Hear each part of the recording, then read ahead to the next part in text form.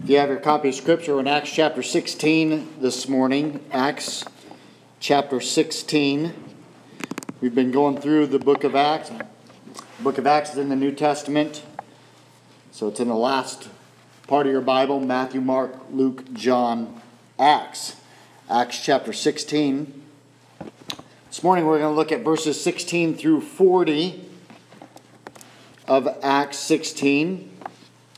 Verses 16 through 40. I'll be reading from the English Standard Version this morning of Acts chapter 16. As we were going to the place of prayer, we were met by a slave girl who had a spirit of divination and brought her owners much gain by fortune telling. She followed Paul and us, crying out, "These men are servants of the Most High God who proclaim to you the way of salvation." And this she kept doing for many days. Paul, having become greatly annoyed, turned and said to the spirit, "I command you in the name of Jesus Christ to come out of her." And it came out that very hour. But when her owners saw that their hope of gain was gone, they seized Paul and Silas and dragged them into the marketplace before the rulers. And when they had brought them to the magistrates, they said, "These men are Jews, and they are disturbing our city. They advocate customs that are not lawful for us as Romans to accept or practice." The crowd joined in attacking them, and the magistrates tore the garments off them and gave orders to beat them with rods. And when they had inflicted many blows upon them, they threw them into prison, ordering the jailer to keep them safely. Having received this order, he put them in the inner prison and fastened their feet in the stocks. About midnight, Paul and Silas were praying and singing hymns to God, and the prisoners were listening to them. And suddenly there was a great earthquake, so the foundations of the prison were shaken, and immediately all the doors were opened and everyone's bonds were unfastened. When the jailer woke and saw that the prison doors were open, he drew his sword and was about to kill himself, supposing that the prisoners had escaped. But Paul cried with a loud voice, "Do not harm yourself, for we are all here." And the jailer called for lights and rushed in, and trembling with fear, he fell down before Paul and Silas. Then he brought them out and said, "Sirs, what must I do to be saved?" And they said, "Believe in the Lord Jesus, and you will be saved, you and your household." And they spoke the word of the Lord to him and to all who were in his house. And he took them that same hour of the night and washed their wounds. And he was baptized at once, he and all his family. And then he brought them up into the house and set food before them. And he rejoiced along with his entire household that he had believed in God. But when it was day, the magistrates sent the police, saying, "Let those men go." And the jailer reported these words to Paul, saying, "The magistrates have sent to let you go. Therefore come out now and go in peace."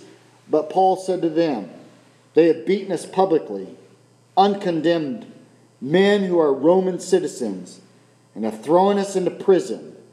And do they now throw us out secretly? No, let them come themselves and take us out."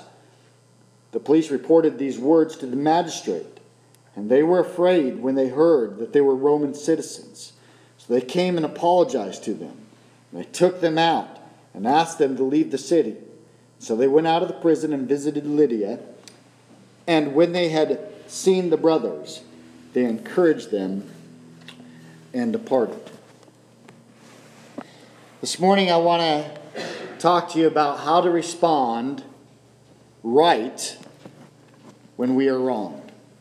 How do we respond right when we are wrong? There are many sermons contained in this passage of Scripture that could be preached.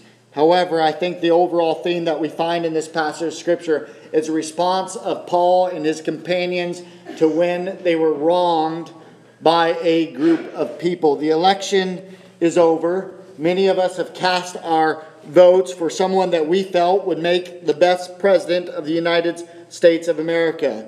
There's something about being American where we love to stand up for our rights. In fact, if someone wants to violate our rights, well, they're going to have a hard time violating our rights. This is just something that is about us. We like to say things like, "Well, if they want my gun, they're going to pry it from my cold, dead hand." Right? I mean, we see that. If you're on social media, you've probably seen that posted. And in fact, I think there's a whole a conglomerate of postings that are called Cold Dead Hand. And it's all about the right to bear arms, which I believe in the right to bear arms. And I bear arms more than just my arms here. But I'm not packing now or anything like that. But I believe in that right, and I have guns, and that's okay. But there's something about that. We write to our congressmen, our congresswomen. We let them know how we feel about certain rights. In fact, there are classes and courses that we can take that will help you make sure that you get your rights and that your rights are not violated. We do not respond well when we are wronged. If truth be told, as Americans, we have never really experienced any real serious violation of our religious rights or liberty though some would argue that time may be coming soon. I know this, we don't really know what real persecution is as Americans, though some would again argue that time may be coming soon. Sure, we know a little of what it's like to be treated differently, sometimes because we're a Christian. There may be some different treatment towards us. However, we don't know the kind of persecution that others have faced in various parts of the world where Christians could be beaten or even beheaded for believing in Christ. In some ways, I don't even feel qualified to preach this passage of Scripture this morning because honestly, I've never faced severe persecution in my life. I've never faced severe violation of my rights. However, I trust as we work through this passage of Scripture that we would gain much from it and how we should respond when we are wronged. Paul and Silas were Roman citizens, and as such they had a right to a trial before punishment. And Romans were not to receive any public beatings. However, as we see in this passage of Scripture, they are falsely accused, they are beaten, and they're thrown into an inner prison. They're locked in stocks, and we have no record of any trial ever taking place. Would you say that their rights have been violated? Certainly. Do you think that Paul and Silas had the right to be angry? Yeah. You can imagine if this happened in America, there would be lawyers called. There'd be all kinds of agencies involved. Who knows how many lawsuits would be filed? These magistrates would lose their job and they would be removed from office. However, we see Paul and Silas respond in a different way, and it shows us how to respond right when we are wronged. What do you do when you're wronged? What do we do when we're wronged? Do we immediately seek to get revenge? Should we set someone straight? Well, I'm going to give them a piece of my mind. Well, first of all, we trust God. Why?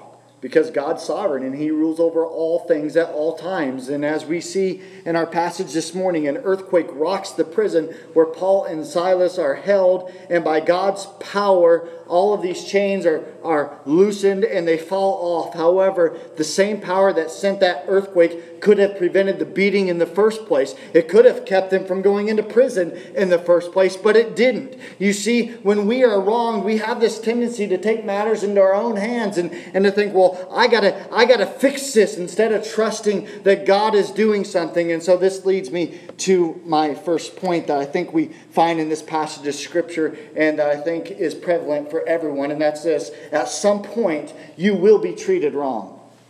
At some point, you will be treated wrong. Plain and simple, at some point in our lives, somebody at some point will treat us wrong. It is a fact of life.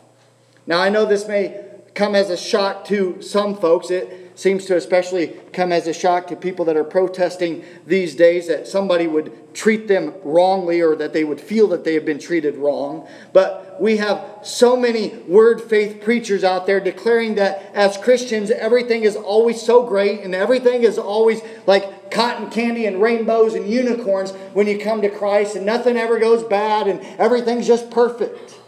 But that's not the truth. We just finished 1 Peter in our small groups. And I love what Peter has to say in 1 Peter chapter 4, verse 12. He says, "Beloved, do not be surprised at the fiery trial when it comes upon you." Do not be surprised at the fiery trial when it comes upon you, to test you as though something strange were happening to you. He says, don't be surprised. It's not something strange. This is normal. Church, don't be surprised just because God is the creator and the sustainer of all things, and just because He is sovereign does not mean that He's going to spare you from an intense time of trial or from being wronged by someone else. That's not what it means. It is absolutely and utterly false teaching to say that Christians are exempt from trials and that they won't go through sickness or they won't go through poverty or they won't go through tragedies or they won't go through death. What is worse is that Scripture teaches that these are common to man, that these things are common. Death and tragedies and poverty, they're common to man, for man. And what is even beyond that is that as Christians, we can expect to go through even more tragedies, sickness, poverty, because we are followers of Christ. Look at Paul and Silas. There's false accusations brought against them. And then in verse 19, it makes it clear that the reason the slave girls' owners were mad was because they lost their source of money. However, when Paul and Silas are dragged before the authorities, that's not even mentioned. Why? Well, it doesn't really sound that great to say, hey, these guys cast a demon out of this slave girl that we've been using to gain profit from, and we're really upset by it. That doesn't sound that good. So instead they say, hey, they're disturbing the city, proclaiming customs that were not lawful, that's not lawful for the Romans to accept or observe. And these statements were not even true. Listen, church, at some point you're going to be wrong, and it may be through false accusation. Someone may make a false accusation about you. You will be wrong. However, let's not stop there. Look at verse 20. Do you notice how the accusation starts? These men are Jews. The Roman Emperor Claudius had expelled the Jews from Rome in AD 49. There was an ugly face of anti-Semitism that prevailed and was running high at this time. The Jewish religion was merely tolerated, and Jews were prohibited from proselytizing any Roman citizens under any circumstance. At some point, church, you will be treated wrong. And it may even be because of your background, your racial background. But we can't stop there, because Paul and Silas were treated wrong by the law. They are assumed guilty without ever having a trial. No hearing is given to them of any kind. They were not even afforded an opportunity to defend themselves. They were attacked and beaten with rods and then locked in stocks where that alone is painful torture. Now, you may never be beaten like this, but listen, church, you will be treated wrong, and it may even be that your legal rights will be violated. Even today, our religious rights are being infringed upon in a plethora of ways. It is like forcing a baker to bake a cake for a homosexual wedding, or all kinds of other things that we see going on. They face stiff fines, or keeping students from praying at a high school athletic event because we say, well, they're not allowed to pray. They can't have their religious freedom. And these kinds of things just kind of throw any religious right out of the window. However, what I'm saying is that no matter what form it takes, we shouldn't be surprised when we're treated wrong. God doesn't give us an exemption from wrong treatment. Even when we're in the middle of doing His will and pursuing His kingdom.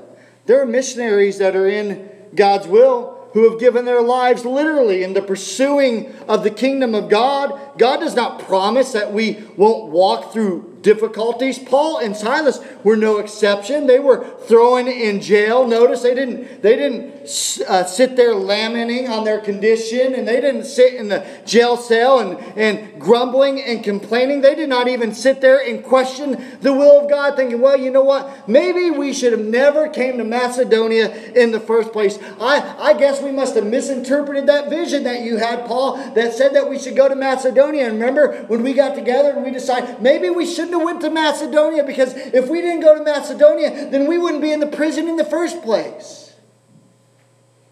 They knew that being in God's will was not a guarantee of safety nor protection from trial. Christian, at some point you will be treated wrong. And in those moments, Satan strongly tempts you to respond in a way that does not glorify God. And he will tempt you to say things like, if God exists and if God is good, why didn't he protect me from this situation? And the solution is to resist the devil and be firm in your faith in God. Your trials are not an indication that God does not exist, nor are they an indication that he is not loving nor good.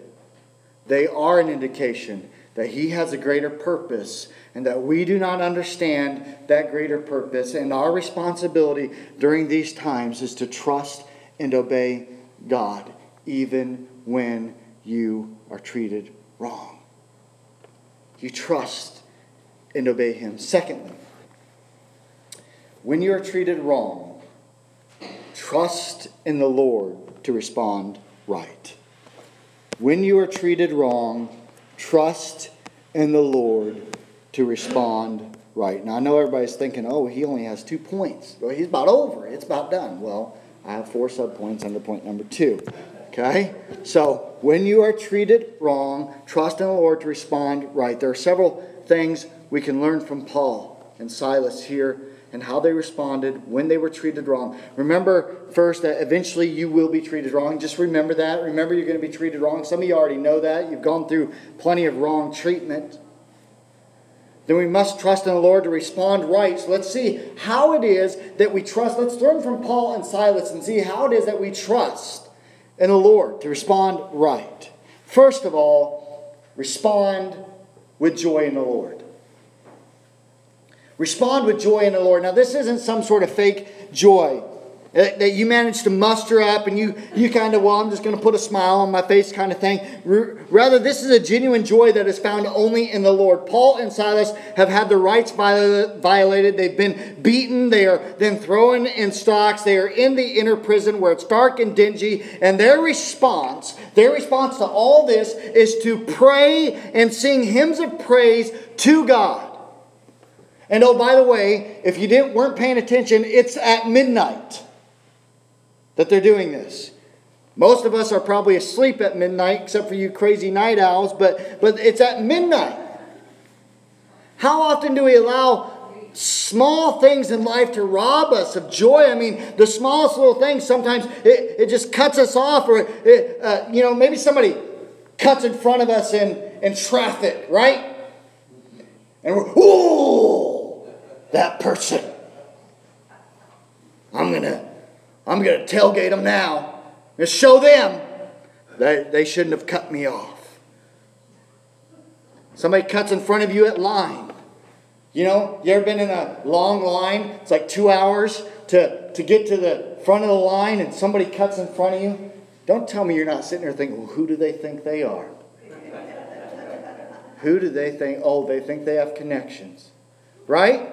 We think those kinds of things. How dare them? How dare them? Somebody takes the last donut on Donut Sunday that we wanted. I wanted that donut.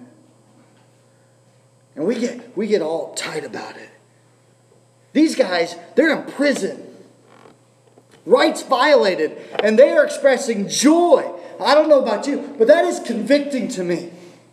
Especially when I grumble over such minor irritations. How are they able to do this? And the answer is simply because the Lord is the source of their joy. And when we focus on the circumstance, we don't find joy. But when we focus on the giver of joy, we find joy. We are told to delight ourselves in the Lord in Psalm 37 verse 4. All through the Psalms we are told to magnify the Lord and to exalt the Lord. It's not a suggestion that, oh, if you want to magnify and exalt the Lord, then go ahead and do it. It's a command that we magnify and exalt them. Whether we feel like it or not, we glorify the Lord.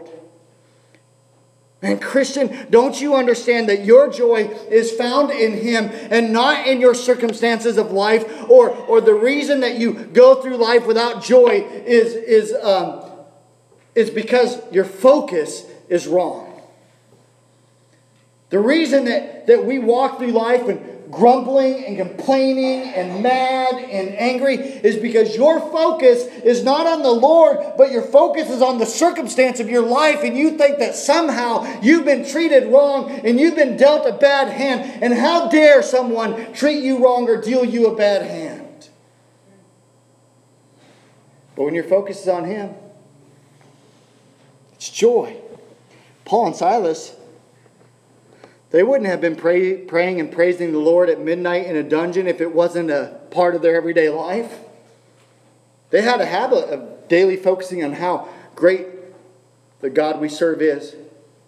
They would meditate mentally on the Lord on a daily basis. They would hide His words in their heart. That they would praise Him for the blessing because Christ was a vital part of their lives. He wasn't just an afterthought. Man, how convicting this should be to us, and it is to me, when I make Christ just an afterthought of what I'm doing instead of the focus of everything that I'm doing. How great it is to focus on the grace of God that has been bestowed on us, that we experience such a great salvation. We should meditate on that salvation daily. This is why Paul could say such profound things like he said all throughout Scripture.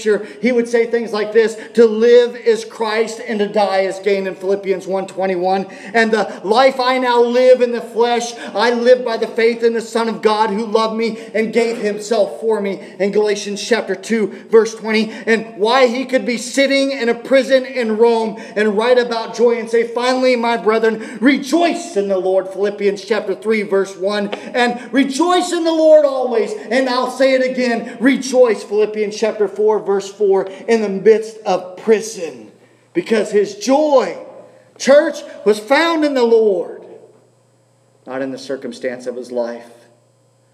Oh, these words of Paul should be so convicting to us in our hearts. Oh, the things that we allow to steal our joy.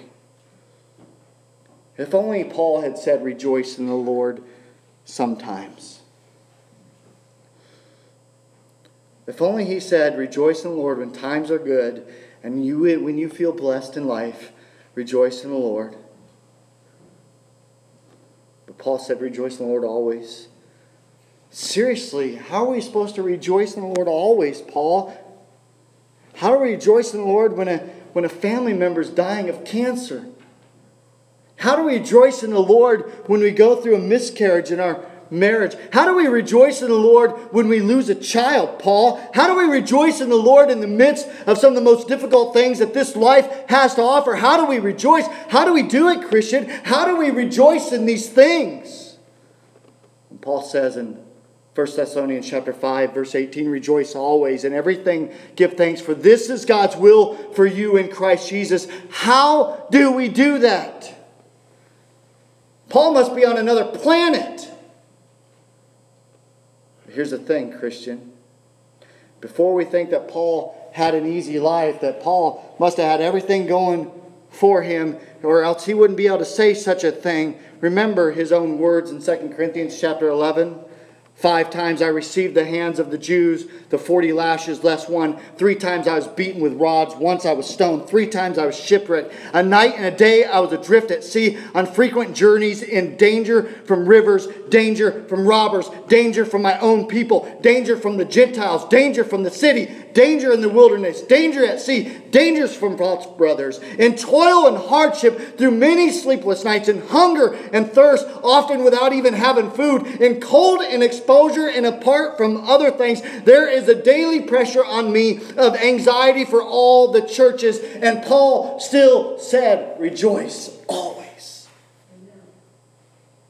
Paul was a man who learned to focus on the Lord in all of his circumstances. Paul learned to look for the abundant grace of God no matter what came his way. In every circumstance, in every situation, he knew that he didn't deserve heaven, but by God's grace he was going to heaven, and that remained his focus. And he was filled with joy. The joy of the Lord in every circumstance. Christian, do you realize you don't deserve heaven? You don't. And the minute that you think you deserve it, it's not grace. You don't deserve it. I don't deserve it.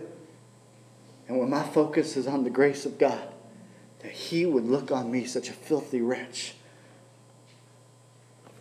and grant me salvation. There's joy. Oh, Christian, that we would refuse to allow the circumstances of this life to rob our joy when we're treated wrong. When you're treated wrong, respond with joy. Blessed are you when people insult you and persecute you and falsely say all kinds of evil against you because of me. Rejoice and be glad, for your reward in heaven is great. Matthew chapter 5. Or as James wrote, consider it all joy, my brethren, when you encounter various trials, knowing that the testing of your faith produces endurance. James chapter 1. Or how about Peter? But to the degree that you share in the sufferings of Christ, keep on rejoicing, so that also at the revelation of His glory you may rejoice with exultation. 1 Peter chapter 4. It's not enough just to grit your teeth and endure trials. God wants you to rejoice in the midst of the trials of life. And as we read this, we get the full picture. We see that the prison shakes and Paul and Silas are eventually let go. But listen, they didn't know that when they were sitting in the prison cell. They didn't know that when they were singing in that prison. For all they knew, the very next morning, they were going to be executed. Or perhaps they would just starve in prison and die a slow, agonizing death. They had no clue what was going to happen when they were singing and praising God. It had nothing to do with the outcome that was going to take place. Their focus was not on the outcome, but on their God. God is not always going to send some sort of powerful earthquake. He is not always going to send an angel to rescue you from some sort of trial in life. Many faithful saints of God have died for their faith. They've been burned at the stake. We could read Fox's Books of Martyrs and read how many of them, while going up in flames, sang praises to God. Church, being filled with joy is not dependent on your circumstance. It is a result of a focus on a sovereign God. And you have to daily cultivate it. And when we understand that our circumstances don't matter, when we understand no matter what I'm going through, it doesn't matter, we will respond with joy. Listen, Paul and Silas, sitting in prison, beaten, wronged, mistreated. It didn't matter. It didn't matter. You know why? Do you know why none of that mattered? Do you know why none of the circumstances that Paul and Silas went through mattered? Because God mattered more. And when you walk through this life, and when you are wronged, and you go through the trials, and you go through the circumstances, you go through the hard times, it doesn't matter. You know why? Because God matters more. He matters more. Our joy is found in the Lord and in the salvation that He's given to us. And nothing is out of His control, and for that reason you can have joy. This is crucial to our walk as Christians. We live in a time where Christians go around grumbling and whining and complaining and being discontented with so much in life and always looking like, somebody just smacked them in the face or something. We're kind of like the Israelites who thought it was better back in slavery at times in Egypt than it is to be with God and His provisions in the wilderness. We don't have our joy because we do not cultivate it. It's not an option, but it's foundation and mandatory for everyone that's saved, that you are to have joy in the Lord. Respond with joy, but also respond in a way that is a good witness to others. Respond in a way that is a good witness to others. So when you're wrong, respond with joy. And when you're wrong, respond in a way that's a good witness to others. It is amazing to read this and read about how Paul and Silas were singing in such a difficult situation. They're singing because they had hearts full of praise and joy towards God, and they knew the joy of His salvation. However, here's the thing. Their singing and praising God was a witness to those around them. This is how it should be. Our response of joy should be a witness to those around us. When we are wronged respond or trouble comes our way and we respond with joy, it will cause people to say, there's something different about that person. They will see that our lives back up what we say. Look at the last part of verse 25. I don't know if you notice it or not, but it says this: the prisoners were listening to them. Church, people are listening to you as a Christian. They're watching you. They're seeing how you respond to different things. How you respond will either be a witness or it won't be. If Paul and Silas were thrown into this prison and they start talking about how their rights were violated and they start having a pity party and they were going on and on about how they were mistreated and we're just in here trying to serve the Lord. I can't believe that this would happen. And all they did was fall into a state of depression and complaining, then they would not have been a witness. Here is what we must realize anytime that we have been mistreated or anytime we feel that we have had our rights violated. We're staring down the barrel of an opportunity to bear witness for Jesus Christ. Listen, you're going to be treated wrong. You may be treated wrong in your own home. You will be treated wrong at work. You'll be treated wrong in many other places throughout your life. And you should focus on bearing a witness for the sake of the gospel of Jesus Christ. Because those around us who are lost will be watching and listening to how we respond. Do not forget your witness. Thirdly, we respond in a way that trusts the sovereignty of God. We respond in a way that trusts the sovereignty of God. How often do we go through circumstances of life and we say or even think that we trust that God is sovereign over all things? We say, well, I trust God's sovereign over all things. But we display the opposite. I have a feeling if we were the ones in prison, we would have been crying out to God, God, get us out of here. Get us out of this prison. We don't know what Paul and Silas prayed, but as we look through their letters and as we look through Paul's letters in the New Testament and see what Paul has written, I have my doubts that they would have been praying, Lord, get us out of this situation. In fact, if they were praying for God to rescue them, then when the chains fell off, I think they would have ran. But they didn't. However, throughout the Scripture, we do see Paul concerned for the advancement of the gospel of Jesus Christ. And I believe that their prayers would have been focused on the gospel during this time. It would have been something along the lines of, Lord, we may not understand why we are in prison, but we trust in you and your sovereignty. We know that you are in control, and we know that you want your gospel to go forth. So we pray, God, that your gospel would go forth in this situation. Paul and Silas knew God could have prevented the beating. He could have stopped them from being thrown into prison. And he could have prevented them from being shackled. But he didn't. They trusted in God's sovereign purpose. They knew he had a reason for this trial. They knew that there was a reason for them going through what they were going through. We know from reading all of the Scripture and reading about Paul that he has this conversion experience with a jailer and his whole house. And Paul knew that there was something beyond him. He knew God was sovereign. Paul's goal and focus was that Christ would be exalted, that the gospel would be proclaimed. Paul trusted God would be sovereign in all that he did, and that his sovereign purpose and that his glory would prevail. Whether Paul was delivered from this prison or whether he died in the process, he trusted as for God's glory. Here's the real issue for us, church, when those times come and you're treated wrong. Do you trust in the sovereign creator of this universe who could have prevented the situation in the first place? If he had willed to do so, do you trust in him or do you instead trust in yourself? If you trust in Him, then do you pray, Lord, take this circumstance that I'm going through, take this situation, and I pray that you would advance your gospel message?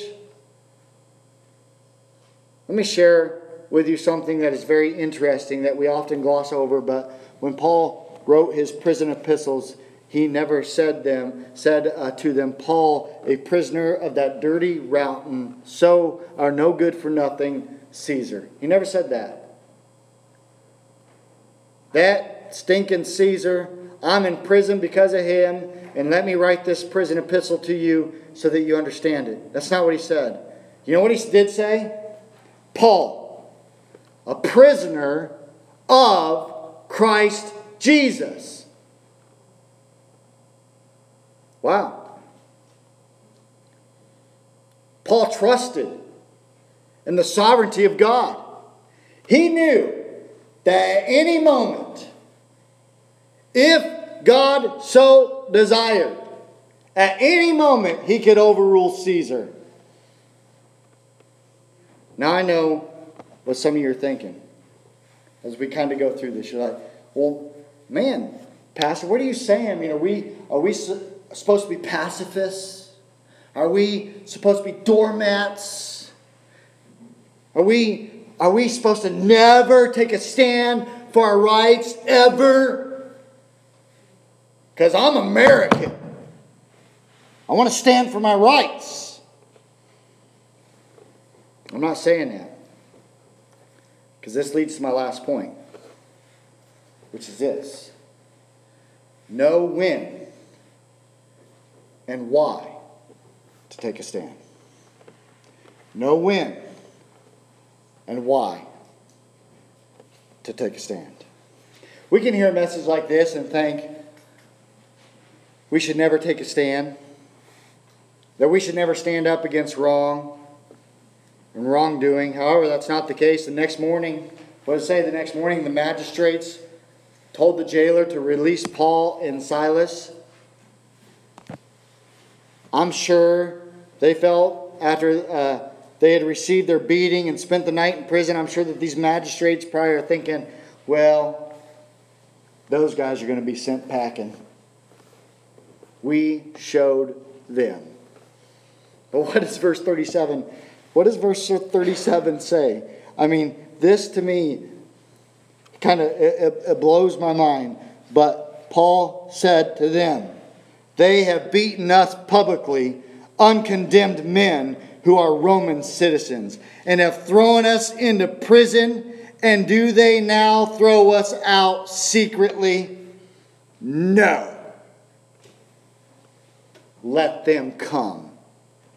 Let them come and take us out. Why did he do that?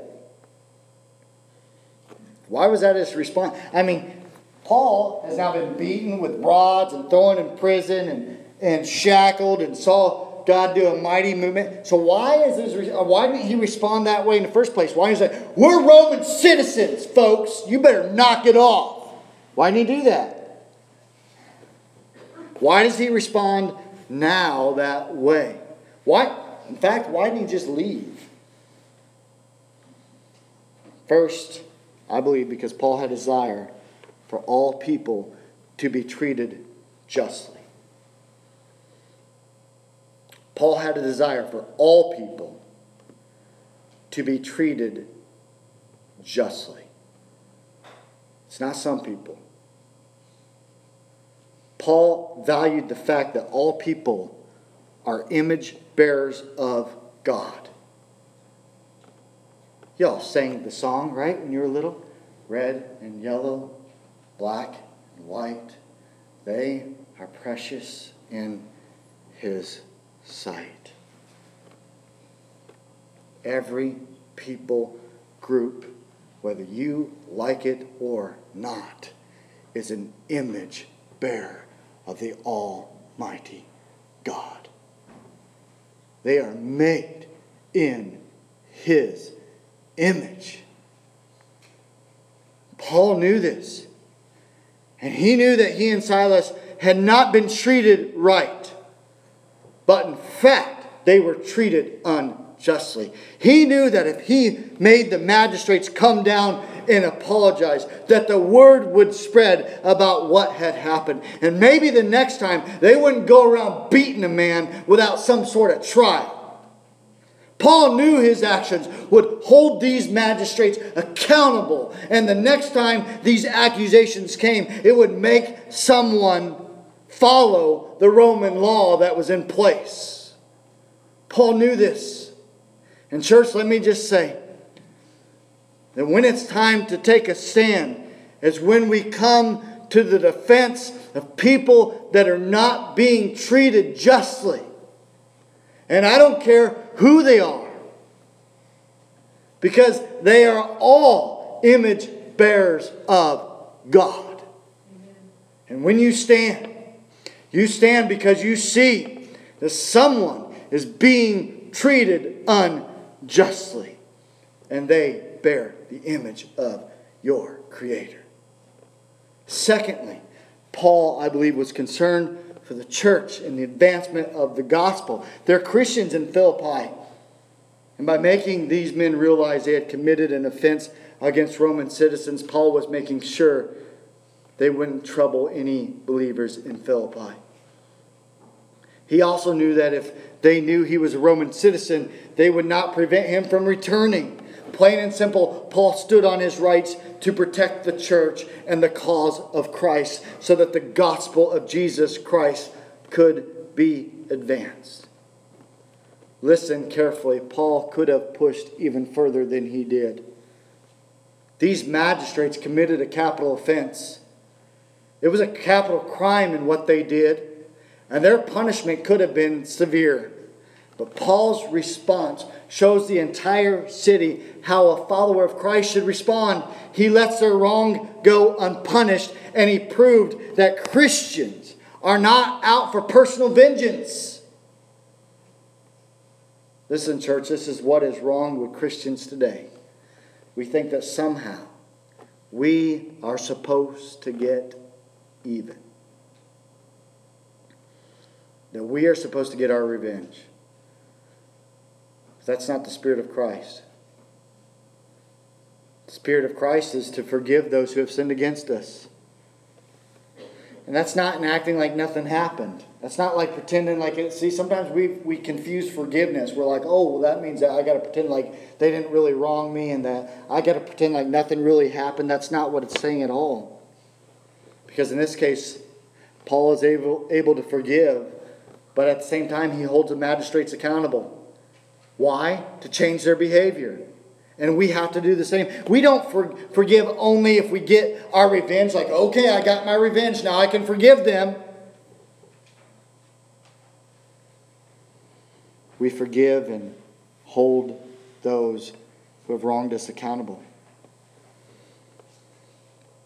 There's a lot in Scripture that teaches us when to stand for our rights and when to let it go.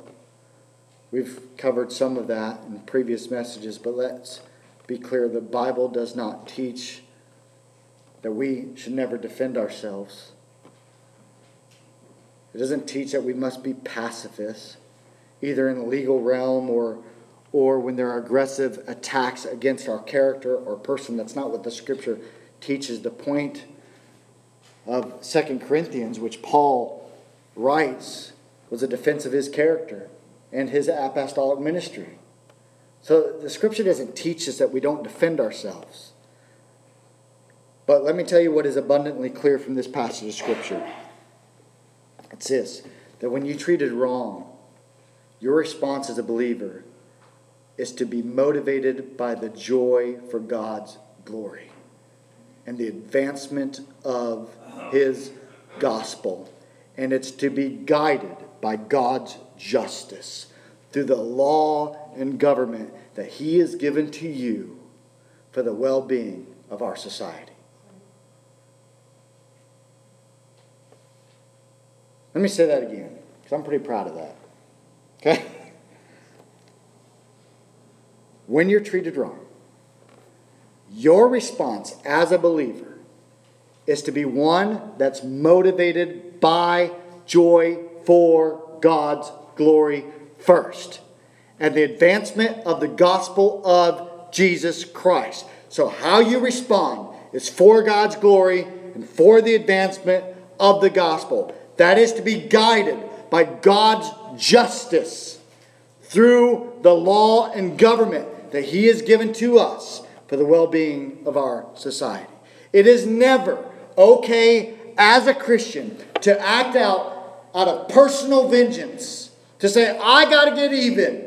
Never okay. It's never okay to act out of personal greed or any other selfish motive. We do not respond because of selfish motives that defames the glory of God and elevates me to be above God. But I respond so that God gets the glory. Now I know I didn't go into detail of the healing of the servant girl, nor in the detail of the conversion of the jailer.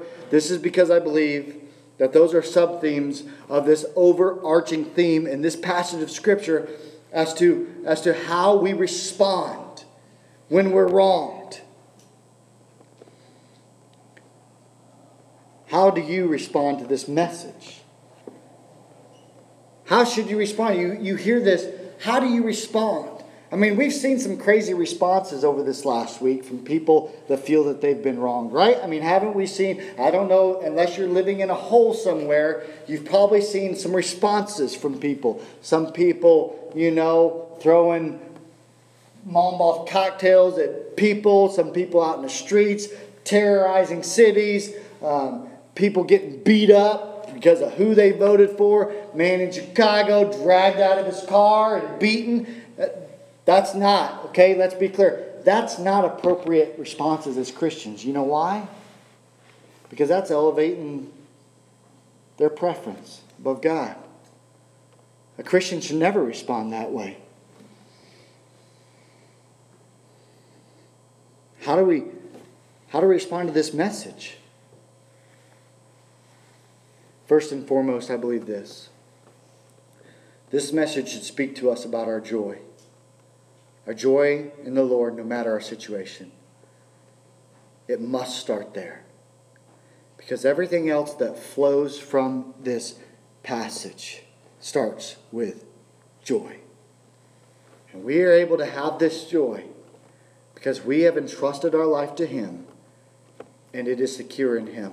When we have that joy, guess what? We respond appropriately.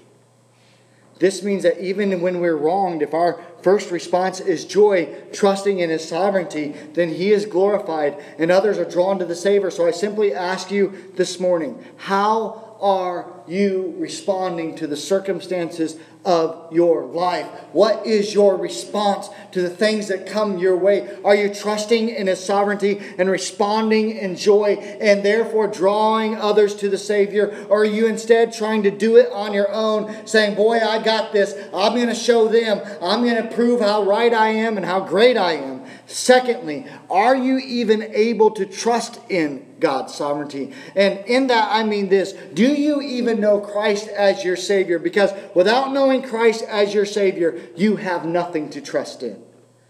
You are totally dependent on your own knowledge. Why do we see people acting the way they do? Because they are dependent only on their own knowledge and their own strength. And that's all they have to depend on to handle the circumstances of life. Because their life has no purpose. Because they don't know the Lord. And so they seek some sort of purpose. I want my life to count. But they don't know Jesus.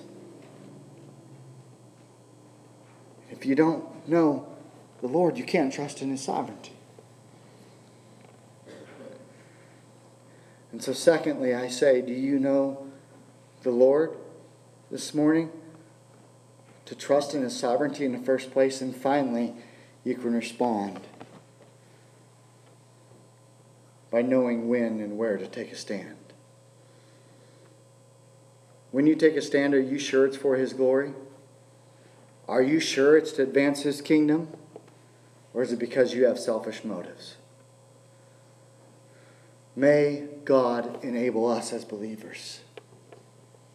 When we are mistreated, that we would imitate Paul and Silas and respond in like manner, bringing glory to our Heavenly Father and advancing His kingdom and doing what is right. That God would be glorified in our church.